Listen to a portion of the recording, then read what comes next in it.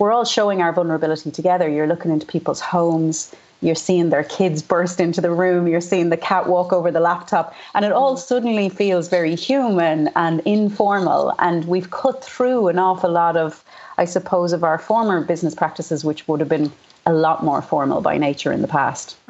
Hello, you're very welcome to All in Business, your weekly business show here on Joe, backed by AIB. Well, last week saw me sitting solo in the studio. This week we've obviously had to go one step further on the old isolation front now that we're all in lockdown. I'm coming to you live from my bedroom this morning, while my guests will be joining me digitally to talk about the COVID-19 emergency and the anxiety we may all be feeling as a result now that the line between our home life and our work life has been blurred or effectively removed altogether. My guests are Aisling Teillard, the CEO of Tandem HR Solutions, and Dr. Malie Coyne, who's an NUIG lecturer and a clinical psychologist. We'll be talking to them about that. We'll be talking to Aisling Teillard, the CEO of Tandem HR Solutions, and Dr. Malie Coyne, a clinical psychologist and NUIG lecturer. Meanwhile, our trailblazer is Cian O'Flaherty. You may remember he was with us not so long ago talking about his company SafeCility, but as we all know, a lot has changed in the world since then. Now he's also the founder of Feed the Heroes, an organisation doing exactly as the name suggests, feeding healthcare staff on the front lines as they work to protect the rest of us from COVID. Don't forget to hit subscribe to get the full show on podcast and YouTube each week so that you never miss an episode. And you'll also find us on social media. We're on LinkedIn and Twitter with the hashtag AllInBusiness. Joe presents All In, together with AIB, backing Irish business.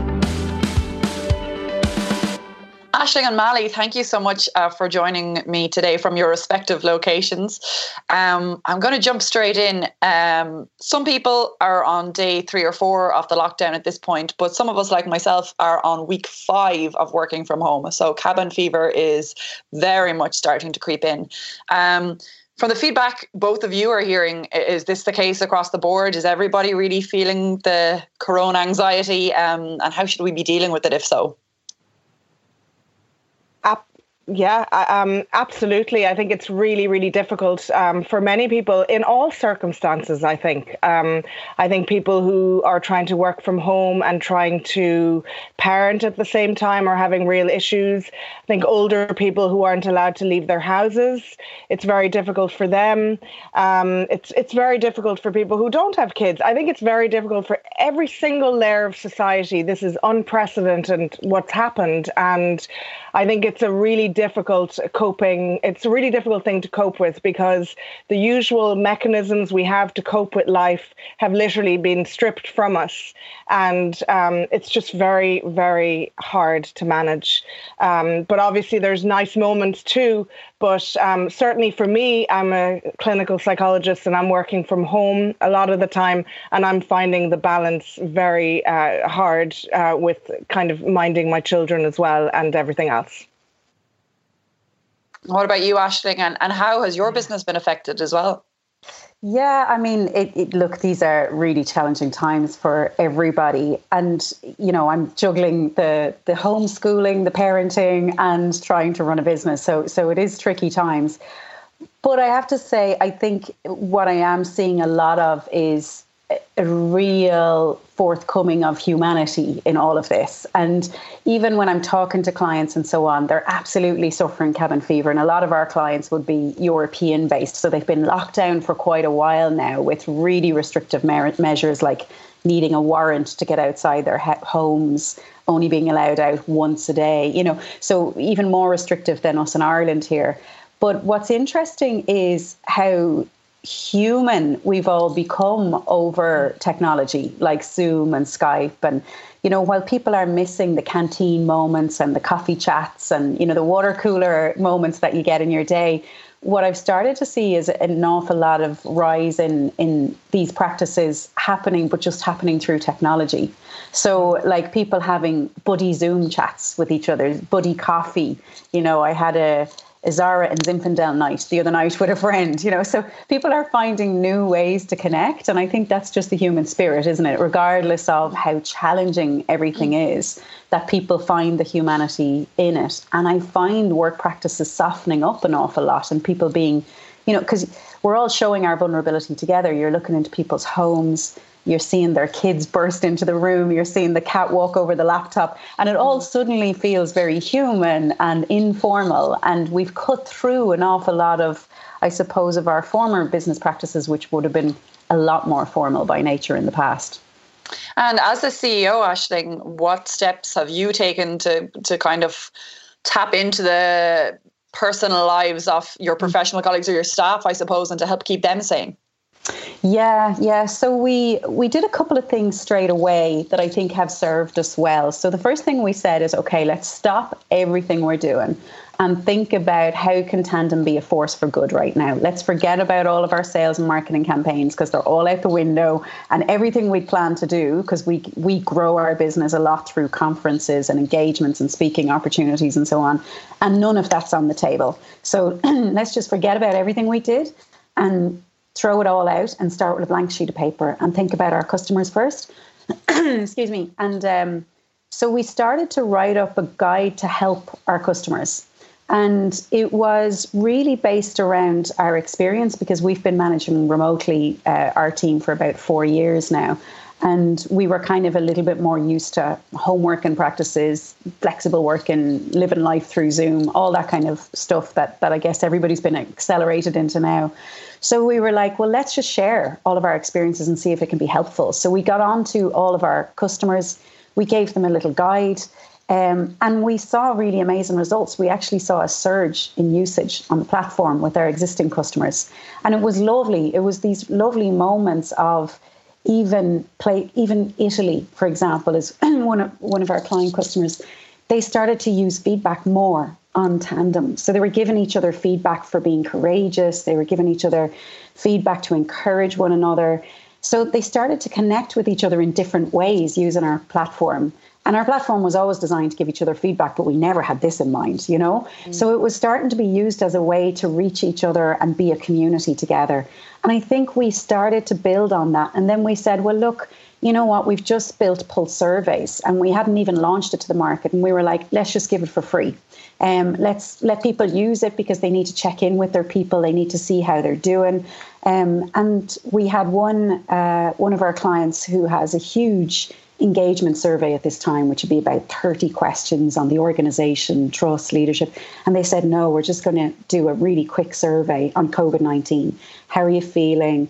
Are you feeling resilient? You know, what can we do to help?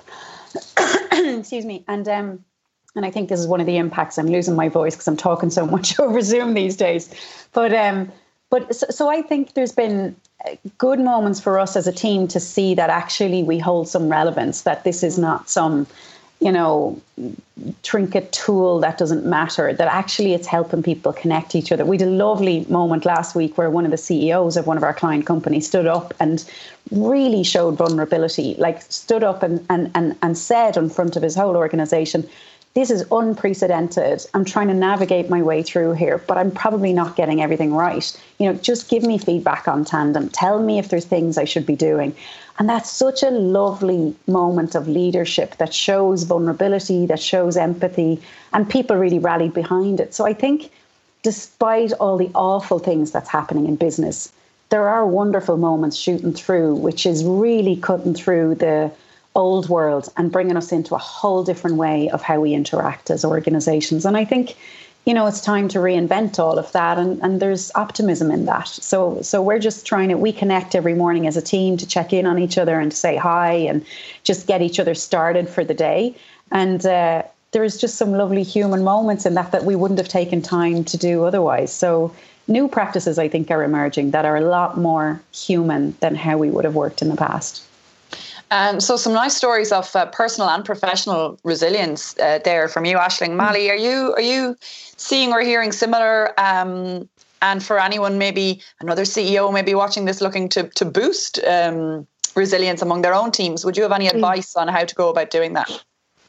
Well, I suppose resilience is all about facing a manageable threat and having somebody there to help you with that threat. That's what resilience is. And that's what's going to build resilience over time. And some of us may not have thought that we would be able to cope with it. Like if you said this to us 2 months ago, even that in 2020, you're going to have this situation we might have thought we were not going to be able to cope with something like this. So it's quite incredible that we are coping, and all of them, what Aisling is saying there about the way people are adapting is incredibly, and the humanity that's out there. And I suppose stress does give us, I wrote an article in the Irish Independent about how compassion and calm are contagious too. And what stress does is it gives us access to our hearts. So when we are stressed as human beings, we don't only release adrenaline and cortisol, which are the stress chemicals. We also release oxytocin, which is our cuddle love hormone. So when we're stressed, we actually look to other people to help us with that stress. So we're really human and social animals. And like another study has found that like if you're really, the way you perceive stress is actually going to have a big impact on how it's going to on your body. So if you view stress as really negative, it's going to have a worse impact on your body, on your immune system, on your health. But if you view it as more positive, then you're going to actually, it's not going to have as detrimental an impact. So I think stress gives us access to our hearts. You are seeing so many beautiful acts of compassion and humanity out there. And I suppose my article was talking about the way we're seeing a lot of acts of compassion towards other people. And that is absolutely wonderful and beautiful to see that. And we need to see that. But I was also, I suppose, talking about how it's harder for us to be kind to ourselves. Well, Malie, you mentioned adrenaline versus oxytocin there, but I suppose it's a bit more difficult for people being flooded with the cuddle hormone when they're in lockdown, maybe in an apartment on their own. I suppose that's when self-care starts to get important. Yeah, absolutely. And I think it can be harder sometimes for us to be kind to ourselves.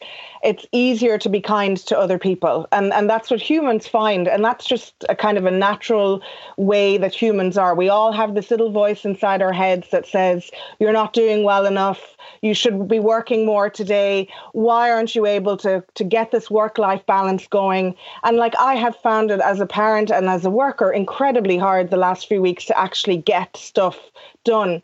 But I suppose the self-kindness aspect is something that, you know, I think employers, it's important for them to be looking at that with their employees and checking in with them about how they're managing to kind of achieve this balance between doing things that are achievable each day and balancing that with pleasure and with closeness and connection. And as you said, of course, it's harder to cuddle people when you're in an apartment and you're stuck in there on your own. It's about, as Aisling said, finding alternative ways to do that. But there are lovely self-compassion practices out there where you kind of try to kind of calm your stress response by kind of, you know, using the principles of compassion, which are common humanity, which is we're all in this together. We've never really had a situation where the whole human, you know, in the last, I don't know, as far as I remember, where all of humanity is facing this together, where none of us are alone in this. We're all in this together, and using the idea of mindfulness, which is accepting our feelings and being in the present moment without judging ourselves. If you're having a really hard moment, it's okay, because this is a really hard time for people. And then that self-kindness, which is kind of putting your hand on your heart and saying, this is really hard right now, but I'm going to get through this. I'm going to ring somebody. I'm going to let my manager know I'm struggling. It's all about communication. And as Aisling said, you know, every morning checking in with your staff and, you know, trying to kind of boost their morale and asking for feedback, because this is unprecedented. You know, managers don't really know how to cope with this either, and they're trying their best. And in terms of the amount of causes of anxiety at the moment, so we've got fear about, you know, cabin fever and lockdown, being stuck at home. We've got fear about contracting corona if you don't have it already. But then people have an awful lot of anxiety about either their businesses, if they own one, or their jobs, if they work for one. So there's an awful lot of anxiety on the plate here. Yeah, there absolutely. There is an awful lot of anxiety. And I suppose a really important thing to kind of look at is how, you know, how much control you have over a situation in a moment. So yes, you know, you might be feeling, when we look at worry, it's good to divide it up between something that you can do something about now, and whether that's a real worry or something that's kind of more like catastrophizing a situation that hasn't happened yet. And that's where we kind of talk about trying to limit the amount of news that you're watching and trying to build in that balance of pleasure in your life and connection with other people, so that you're not constantly watching stuff about the coronavirus and, making it worse for yourself. I suppose we need to balance where we have three kind of systems, and our threat system is very much kind of activated at the moment. And so therefore we very much need to balance that with our soothing, calming system, which is about connection with other people and being kind to ourselves. Okay, good points there. Aisling, I just wanted to ask you, in terms of businesses, what do you think the new normal is going to be? Can we go back to exactly what we had, or will it be a different version of it? Yeah, no, I think we can't go back. And I think a lot of people don't want to go back, because I think this moment is such a moment for pause and reflection. And a lot of people are looking back going, do you know what? We didn't have it that right anyway. Do you know, it wasn't like the lifestyles we were living were so hectic. We were living in our phones. We had very little time. We're all suffering these horrible commute times. There was an awful lot wrong as it was. And everyone's now been accelerated into this future of work zone where we don't work like that anymore. And they're kind of going, actually, maybe it wasn't that good. And maybe this is the way we should be working time to time. Obviously, we don't all want to be locked down forever. But I was talking to a CEO of a very large company who were very reliant on it during this crisis. And he was saying, and somebody who'd never worked from home before, just was very much the office guy, very much, enjoys the interaction with people and so on. And he's like, I'm never going back to a 5-day week. I'm going to work from home 2 days a week going forward. And I think that's what you're going to see. I think people are going to come back and they're going to be more demanding about what they want out of life. Because if this does anything for us, it gives us a moment for pause and for reflection and for thinking about, when I get back out there, it's going to be different, and I'm going to do these things and I'm going to enjoy my life more. And a lot of people getting that time with their family going, actually, I was sacrificing too much time with my family. And even personally, I kind of have readjusted my whole perspective of how I was living my life. But I think that's the moment for organizations. And I love your thoughts about kindness and how now is the time for people to connect and reach out as a community, because I think now is the time to reinvent all those practices that maybe weren't all that kind to begin with. Like if you think about HR directors right now, they're getting ready for interim performance reviews. Could you imagine telling somebody in one of the checkout girls in any of the supermarkets or guys in any of the supermarkets, or one of the delivery guys or guy in a warehouse or whoever it is, could you imagine telling them that they've fully met expectations this year? Like, it just feels all wrong, right? They were risking their health, their family's health, just to turn up every day. Like, that is far beyond met expectations. And yet 70% of your organization naturally fall into one of those rating categories or something that sounds something like that. So you have to look at all of our practices and go, actually, maybe they weren't that kind to begin with, and maybe we need to rethink them. Now, I'm not saying everyone should go and throw everything out overnight, but I think there is an opportunity to readjust our processes and think about them through a new lens, and think about how do we run our working lives, our working processes, and whether these processes are going to serve us well in the future. Because I think there's no going back. I think there's only a reinvention for the future. And that one, I think, looks a lot more exciting than the lives we were living.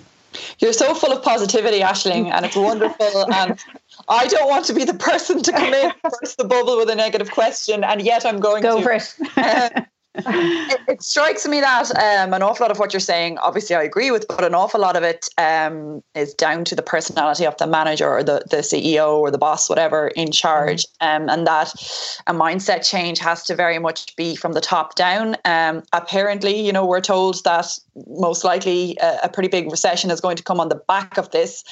That can cause its own panic. So I would think that while a lot of people would be thinking like you, and like Malie said, would be a lot of bosses would probably be coming back to the office full of the cuddle hormone and just ready to tell everyone they're amazing, but a lot might be coming back more panic stricken than ever, going, I barely have a business to survive, and might be coming down on people harder. Do you think that's something we might have to deal with? And how do you change that mindset from the top down, if so? Yeah, I think people will come back going, we need to reinvent our businesses. And that might mean all sorts of things. That might mean layoffs. That might mean downsizing. It might mean delayering. It could mean 1,000 different combinations for 1,000 different businesses. And I think people have to get realistic that the old world doesn't exist anymore. But you can only control what's within your sphere of influence, and you can only sort of readjust and reinvent what's possible for you. But that means everybody gets to reinvent, right? So it's not just the CEO coming back and going, okay, I have to strip out 50% of the cost base here because I'm facing a recession. There's lots of different ways of doing that. And for sure, people are part of that. But every time those things happen, and I've been in that position before of laying people off and making people redundant, and it's a horrible, stressful situation to be in.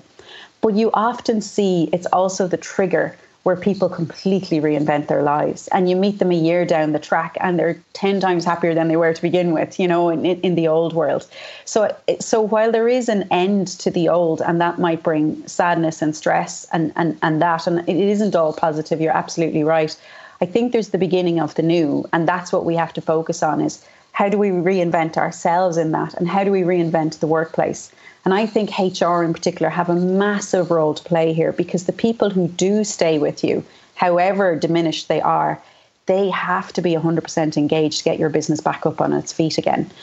So there's no point in kind of carrying a workforce who are all, completely disengaged and thinking we've been treated badly here. And, so when we do these things, we have to do them in a very authentic and human way. And even if that is layoffs or redundancies, like I was reading an article yesterday where hundreds of people were laid off on a Zoom call, and it was very cold, and half the people missed the Zoom call, so they found out through Zoom chat. And there's a way to do these things, and I think it's every point of everything we do from here on in, we have to think, what is the most human, kind way that we can do this, even if it is tough, even if it is difficult for us to take on.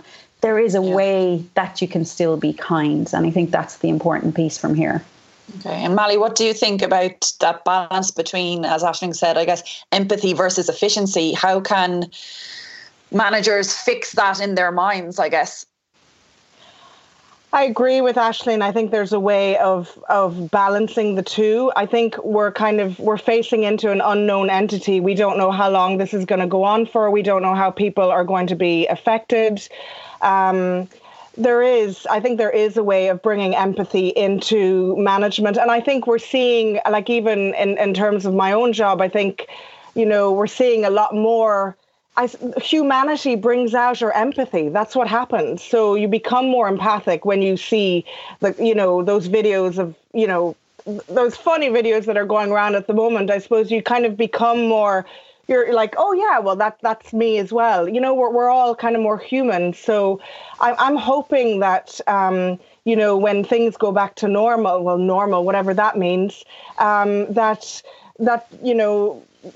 I guess, not every manager is going to have that in them, but hopefully there will be more kind of push from the employees for them to want that in their lives, for them to maybe want a little bit more balance in their lives, where maybe a day a week they can work from home, or they can kind of incorporate looking after for their children sometimes as well, or not doing as many kind of foreign trips if they feel like it's impacting on their lives. I definitely feel there is a silver lining in all of this, and it's an opportunity for us to even take a step back and kind of go, what are our values? True happiness comes from happiness or contentment comes from looking at what are your values.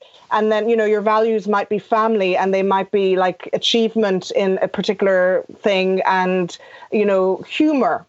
Well, if you actually live your life according to those values, you will be more content and more happy. So it might give us a chance to take a step back and figure out what are our values, and are we actually working according to them. I remember working on the stress documentary a few years ago on RTE, and it was very much, with this particular volunteer, it was very much looking at what were his values. He was very work-based. He was like, when I have all this money, then I'll be happy. When I have this, then I'll be happy. And maybe we're realizing now that reaching that unattainable, reaching that, or trying to reach it, as if we're going around on a wheel, is not necessarily going to do us good. We kind of have to think about what we have control over right now, and so I guess taking a step back and figuring out what your values are and trying to live according to them. And I hope that maybe employees will vote with their feet. And if they're not happy in their particular company,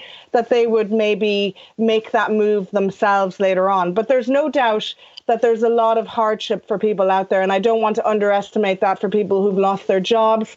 For people who are watching, like my dad lives in Spain, I lived in Italy, I lived in Milan before. I know these, and I have a brother in Poland, a sister in Belgium. I know these countries. I lived around lots of different countries when I was younger, and to watch those scenes of people really struggling, and it is very, I find that really quite difficult to kind of, it's hard to talk about that and the silver lining at the same time, if you know what I mean. I try to kind of marry those up in my head, but we still don't know yet how the crisis is going to hit Ireland, really.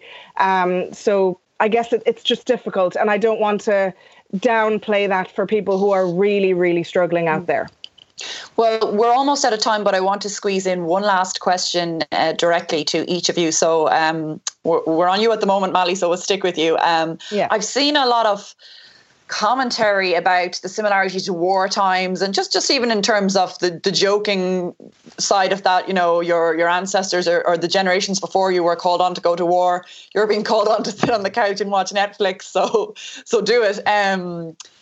Is this a wartime mentality, and is it a similar psychology, Malie, in terms of a global crisis as it would be if there was a war on?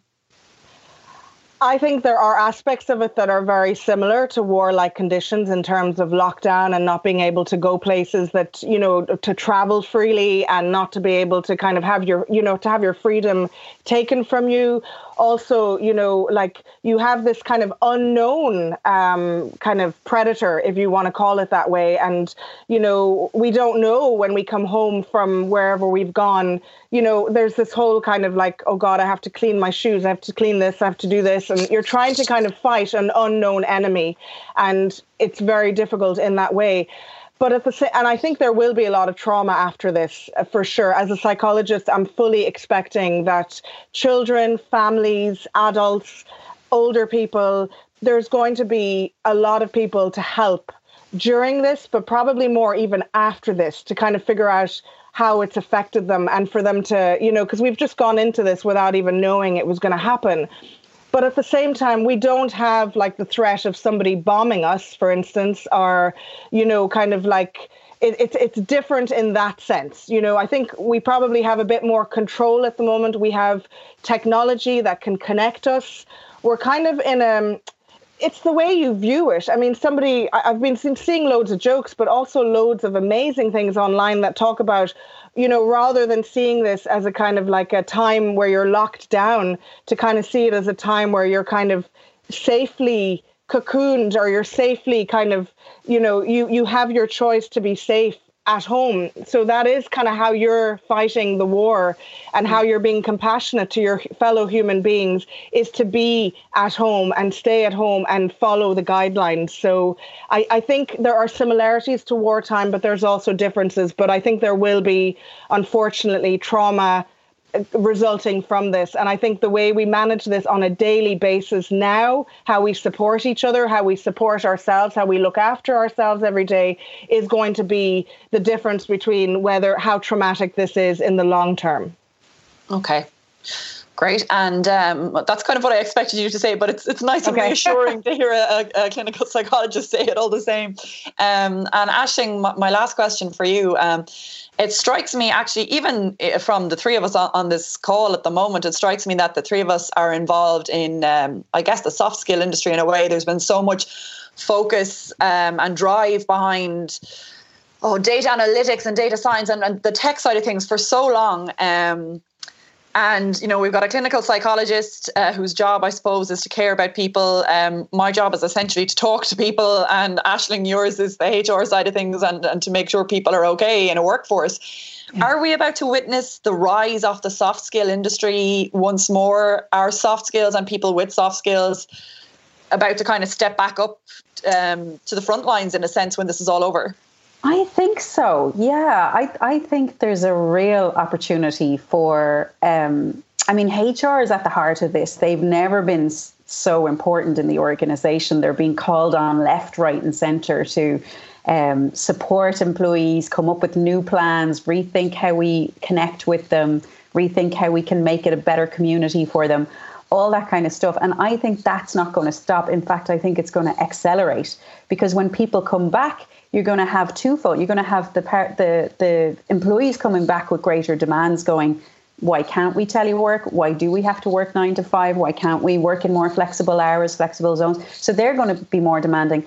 And also the managers who need an awful lot of help, because if you think about all the managers who maybe in the past might have controlled through presenteeism or micromanagement, like they're at sea right now. They need a whole new toolkit for how do we manage people going forward, because we can never manage them in that way again. And they're the managers who are really struggling. Like I've heard some awful stories of managers trying to manage their way through this with their old practices, and it's just not working. You can't work off ringing everybody every few minutes going, what are you doing now? It doesn't work. So giving them new tools and new skills so that they can manage this new world order where people want greater empowerment and freedom and flexibility, and being able to help them with your practices. I think HR have a massive role to play, and I do think it is the time for soft skills to play a much bigger role in organizations. And we have the platform now to do it too, because I think the problem in the past was there was no burning platform, right? Everybody talked about the future of work and soft skills for years, but, cost always won the day, or profits, or, but now actually you have a burning platform where businesses can't function without these processes, without community coming together. So yeah, I think you're dead right. I think there's a whole new era ahead of us, and it allows, I suppose, soft skills and humanity to rise in the workplace an awful lot more than it has done in the past. Well, I'm going to leave it there, ladies. Thank you so much for being with me remotely. And I have to say that has been a really uplifting 30-minute conversation. You're both so positive. Long may it continue. And I suppose it's not like this situation is going anywhere. So I'm sure I'll speak to you both again in the coming weeks. But stay safe in the meantime. Thank you. Lovely meeting you, Aisling. Bye. You too. Bye-bye. Lovely. Joe presents All In, together with AIB, backing Irish business. Next up is a man who's managed to raise €500,000 in just 2 weeks to feed frontline workers tackling the coronavirus. It's Feed the Heroes founder, Cian O'Flaherty. Cian, thank you so much for being with us this morning, remotely, of course. Strange times we live in when we're both communicating from, well, I don't know about you, but I'm in my bedroom at the moment, so this is certainly the strangest interview I've ever done. But the last time we spoke to you, Cian, was about a very different subject matter. We were talking about safe facility and IoT and many other things. But I guess if you want something done right, ask a busy person, they say. You're a busy person. And now you're also the founder of Feed the Heroes. So tell us about Feed the Heroes, and where did the idea come from? Yeah, absolutely. I took on a second job because being at home was that difficult a thought to deal with. It was about 2 weeks ago now, just over 2 weeks, a Sunday, sort of sitting on the couch and scrolling through Twitter, and I saw a tweet into my timeline from the Matter ED. A team there had been given an anonymous donation of a takeaway, but the impact it seemed to have on them was enormous. I was sitting here kind of doing what we're told, socially distancing. I thought I wouldn't mind doing something like that, and I'm sure there was a few people who would feel the same way. So I set up a GoFundMe and said maybe if we raise, a couple of €100 or maybe €1,000, we might have a couple of drops of pizzas or something. And I swear, Yvonne, within hours, it had just taken off. The people who were out there had a very different idea for how big this should get. And it's just been a whirlwind since then. It's crazy that you say, it's been 2 weeks, because maybe it's just indicative of how tuned into the internet and Twitter and everything else we all are now, that there's nothing else to do. But I feel like I've been seeing, headlines like Cian O'Flaherty, Feed the Heroes founder, for about a year. Sorry about that. Cian, tell me, in terms of the actual, so you got the funding, that all came together pretty fast over the 2 weeks. And once you had the funding, far more than you expected, of course, what was the next step? How does it work practically and logistically in terms of where does the food come from? How do you get it to wherever you decide it's going? How do you decide where it's going? How does it work? Yeah, the first day and second day was just really quick. Let's turn this around and try and get something back out to show people that we're serious about doing what we said we'd do on the GoFundMe page. So, you start with maybe someone reaches out to you on Twitter and says, oh, we're in this location. You're like, okay, well, we have now got money and we'll ring a takeaway that's near them and let's send something in. And the first number of drops were that, sort of unstructured, just trying to kind of lift people's spirits across a Sunday and a Monday. But very quickly, we had to take on a team. My own team from Safe Facility are on this on a voluntary basis. My own, a number of people I've worked with previously also jumped in quite early to help me put some structure around it. So now we are a team of close to 20. There is an advisory board in place who are helping us to align with the principles of not-for-profits and charities to make sure that it's sort of, people's money is put to the right place and we make an impact. And we've had to learn as we go then. We've been inundated. We set up a form on our site for suppliers. So at the time, it feels like a long time ago, but people were unsure whether they'd be staying open through the week, let alone, for the duration of the emergency. And it was a sense that if you were still open and still interested in providing, food, especially if you were a dine-in moving to takeout or you were in a part of the sector badly hit, get on the form, let us know where you are. And we'll try our best to get to as many of you as possible. Within about 5 days, we had 300 plus suppliers sign up across the country. We've been working through that to try and find matches between that and all of the inbound information we're getting. So those headlines that you're seeing, I think, is no different to people in the service when they're off are seeing them. And they're DMing us, they're emailing us, they're letting us know where they are across the response. And I guess one of the things that maybe I naively thought at the start of this was, the pictures of hospital doctors, that was the response. But the response is a full system-wide emergency response. There's people, who are volunteering to go back into service to man the testing units, the drive-through tests. The National Ambulance Service are obviously responsible for a huge amount. The Dublin Fire Brigade paramedic crews are doing the Dublin region.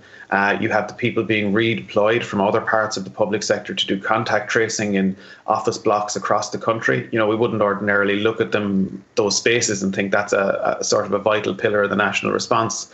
So the incoming information we get is that we see everything that's going on, and they're quite quick to put their hand up and let us know where they are so that we can make sure that they're covered. A lot of these people are dedicating 16-hour days, 12 and 16-hour days. It's not always guaranteed that they'd be able to, have a meal during that. We're asking them to do this for 15 and 16 weeks. So I think it just resonated. There's something very Irish about just feeding people out of gratitude. And I think it sort of resonated with a public who's sitting at home as a positive contribution they can make.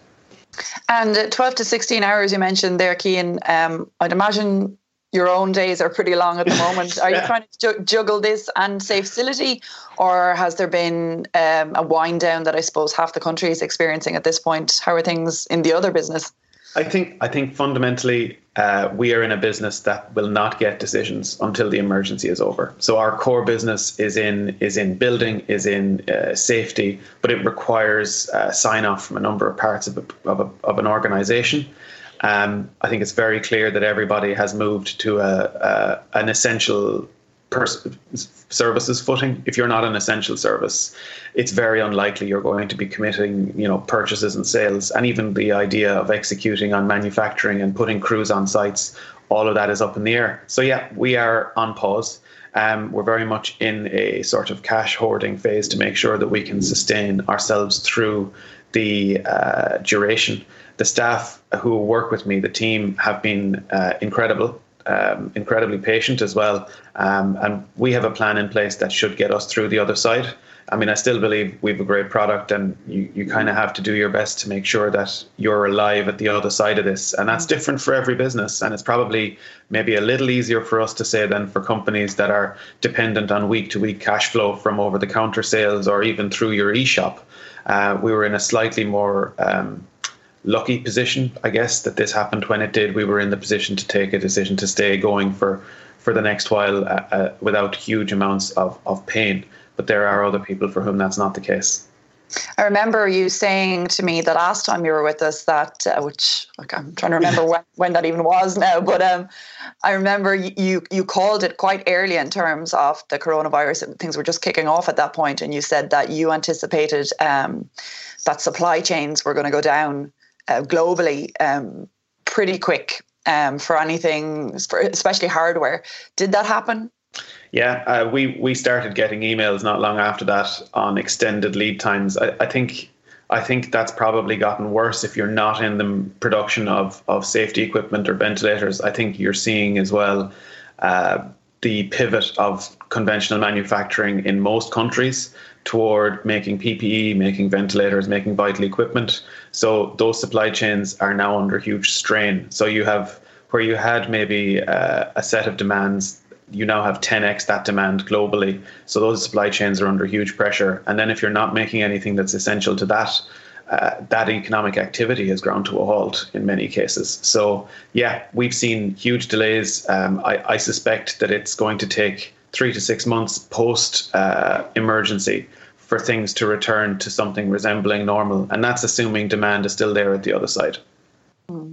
Well, I suppose regardless of when the emergency ends, you're going to be kept pretty busy in the meantime. Is the money still coming in? How much is there at the moment? Enough to keep you going for a while, I'd say. We've 525,000 raised to date, and we do. I mean, it's over 11,000 donors, so it's an enormous public response to this. It's a national response in a sense. We have enough to keep us going through the end of this. We won't be around post-emergency. The plan is to continue to plug gaps as they're arising, to make sure that people who put their hand up are in a position to get something, and that we are able to basically spend this money down during the emergency.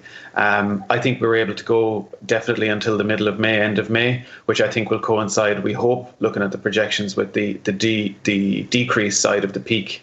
And if we can meet that on the way down, I think we'll have done our job, and grateful to public for supporting us doing it.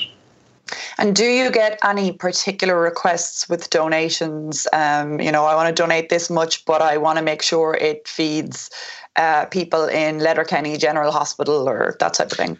You know what? I'm surprised. I mean, I grew up in rural Ireland, so I'd be familiar with the perception that they all get everything up in Dublin. And you know what? We didn't actually. There's maybe been a very small number who would like to know or be reassured that this is a nationwide coverage.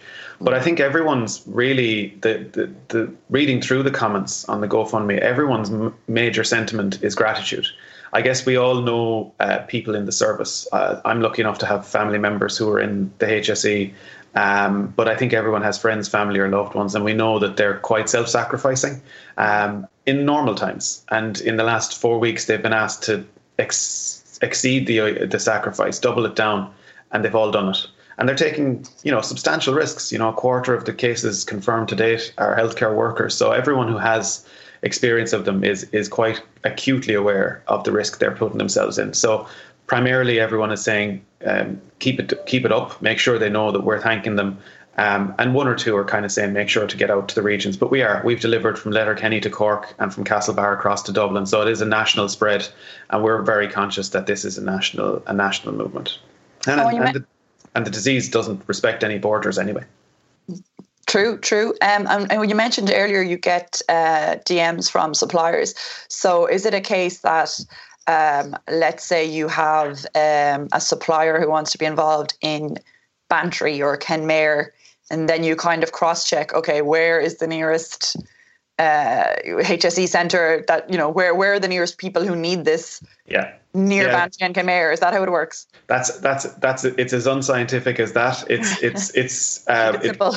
This is it. Yeah, we'll get one. It'll either be a hands up from a group that are working, a contact centre or maybe a COVID centre or a hospital, or it'll be a supplier, and it'll be an effort to match up. What can we reasonably deliver to this group, or what can we reasonably ask this supplier to do?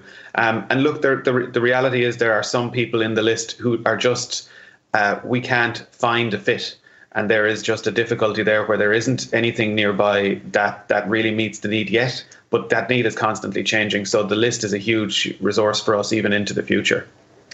And when the lockdown officially happened, Cian, that must have put a strain on things for you, because suddenly, even in terms of making those matches with suppliers, you presumably have to stick with 2 kilometres now. So how did that affect things?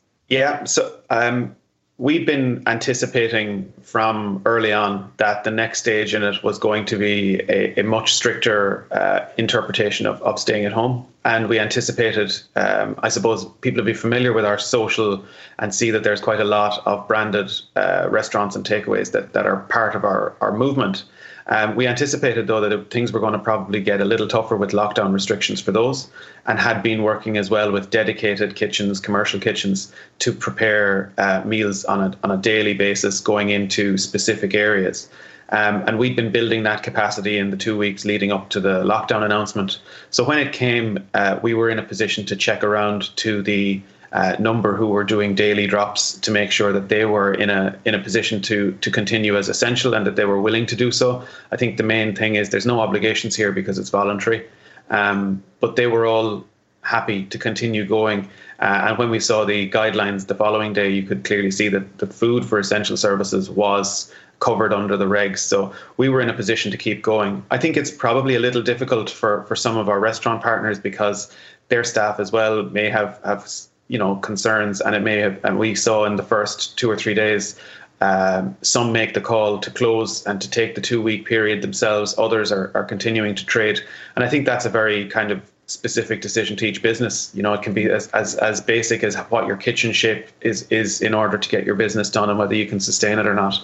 So yeah, it was a big disruption, but we had kind of put the planning in place for the week in advance to be able to continue through it. And as Saturday morning after the announcement, we were still delivering 31 drops on that Saturday. 15 or 16 of those had already been committed on a daily basis to people that need them. Obviously, since it's voluntary, people can. It's up to people themselves if they want to stay involved in changing times, as you said. But is there an onus on you then with sending delivery people, I suppose, into maybe the most dangerous places they could go for this, into hospitals, and then equally, the cross-contamination effect of if they're dealing with frontline staff who themselves are so much more at risk. How did you handle that, or did you have any advice from both sides? Yeah, we're very conscious of that.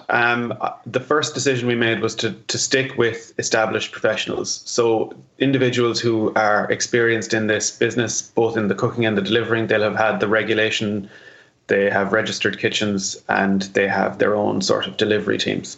So at least then there's an established structure, pattern and experience, and they are aware of all of the new guidelines. The second thing is that we coordinate quite heavily with the people that are on the receiving end. We have relationships, and there are certain areas of the health system where we can't just send in 15 pizzas. They won't be accepted. So we're working with those, and we have created areas. There are certain delivery. Obviously, the deliveries have to be done contact free. Many of the operators, even for your own takeaway, are now doing contact free delivery. So that, as a practice, has been rolled out across the industry. You have social distancing, at handover. Packaging and food packaging, the HSE do have a recommendation that is safe, and there isn't enough evidence that there is a risk from the food packaging per se. So what we are doing is we coordinate, we make sure that everyone is comfortable, we try and make it as distant as possible to do handovers, and we do the handovers in bulk. But again, it's if there are any issues, people are not afraid to sort of put up their hand, and I think everyone is aware that as soon as it's not right for them, that's absolutely fine, and we appreciate everything that everyone's done to date. And finally, Cian, you mentioned you have some family members on the front lines yourself. How are things there? Everybody safe and well? Thankfully, yeah. I think it's probably harder for the people who aren't going in every day because it's constantly in the back of your mind. But they are safe and well, thankfully, and they are in a position to keep fighting. It's an intense time. I think, I can only imagine what it's like when you're seeing your work environment restructured into, something similar to what we see in City West. It's quite a jarring image when you just see rows of beds. It's sort of something from a World War II movie. So, there's an enormous amount of change, and I think it's just a very difficult time and a huge amount of stress and pressure. And as I say, I think the recovery period from this will actually be quite intense and quite long, irrespective of quite how high that peak goes. I think there's already significant sort of strains that have been put on people that we'll have to look at the end of this. Well, hopefully it'll wrap up, as you say, around May, but you might be kept busy far beyond that, Cian. Yeah, maybe. Well, listen, thanks so much for being with us, and I'll continue to enjoy reading all those Cian O'Flaherty Feed the Heroes headlines, and you might find it jarring to go back to Cian O'Flaherty, Safe Facility CEO, after all this. You might get quite used to Feed the Heroes. I think there'll probably be a relish in getting back to normal at the same time, but I appreciate that everyone has just taken this to their hearts. It's been quite a privilege to be, for all of us, to be at the centre of such an outrush of generosity and gratitude. It's been really nice to ride that wave in a troubling time. Well, we're glad we have you facilitating and keep doing what you're doing. Yeah. We'll talk soon. Thanks a million. Well, that's it from us for this week. Thanks so much for joining us. Thanks to AIB for backing the show. And thanks to my guests, Cian O'Flaherty, Aisling Teillard and Dr. Malie Coyne. We will, of course, be back next week. In the meantime, don't forget to hit subscribe to get the full show on podcast and YouTube. See you next week. Joe presents All In, together with AIB, backing Irish business.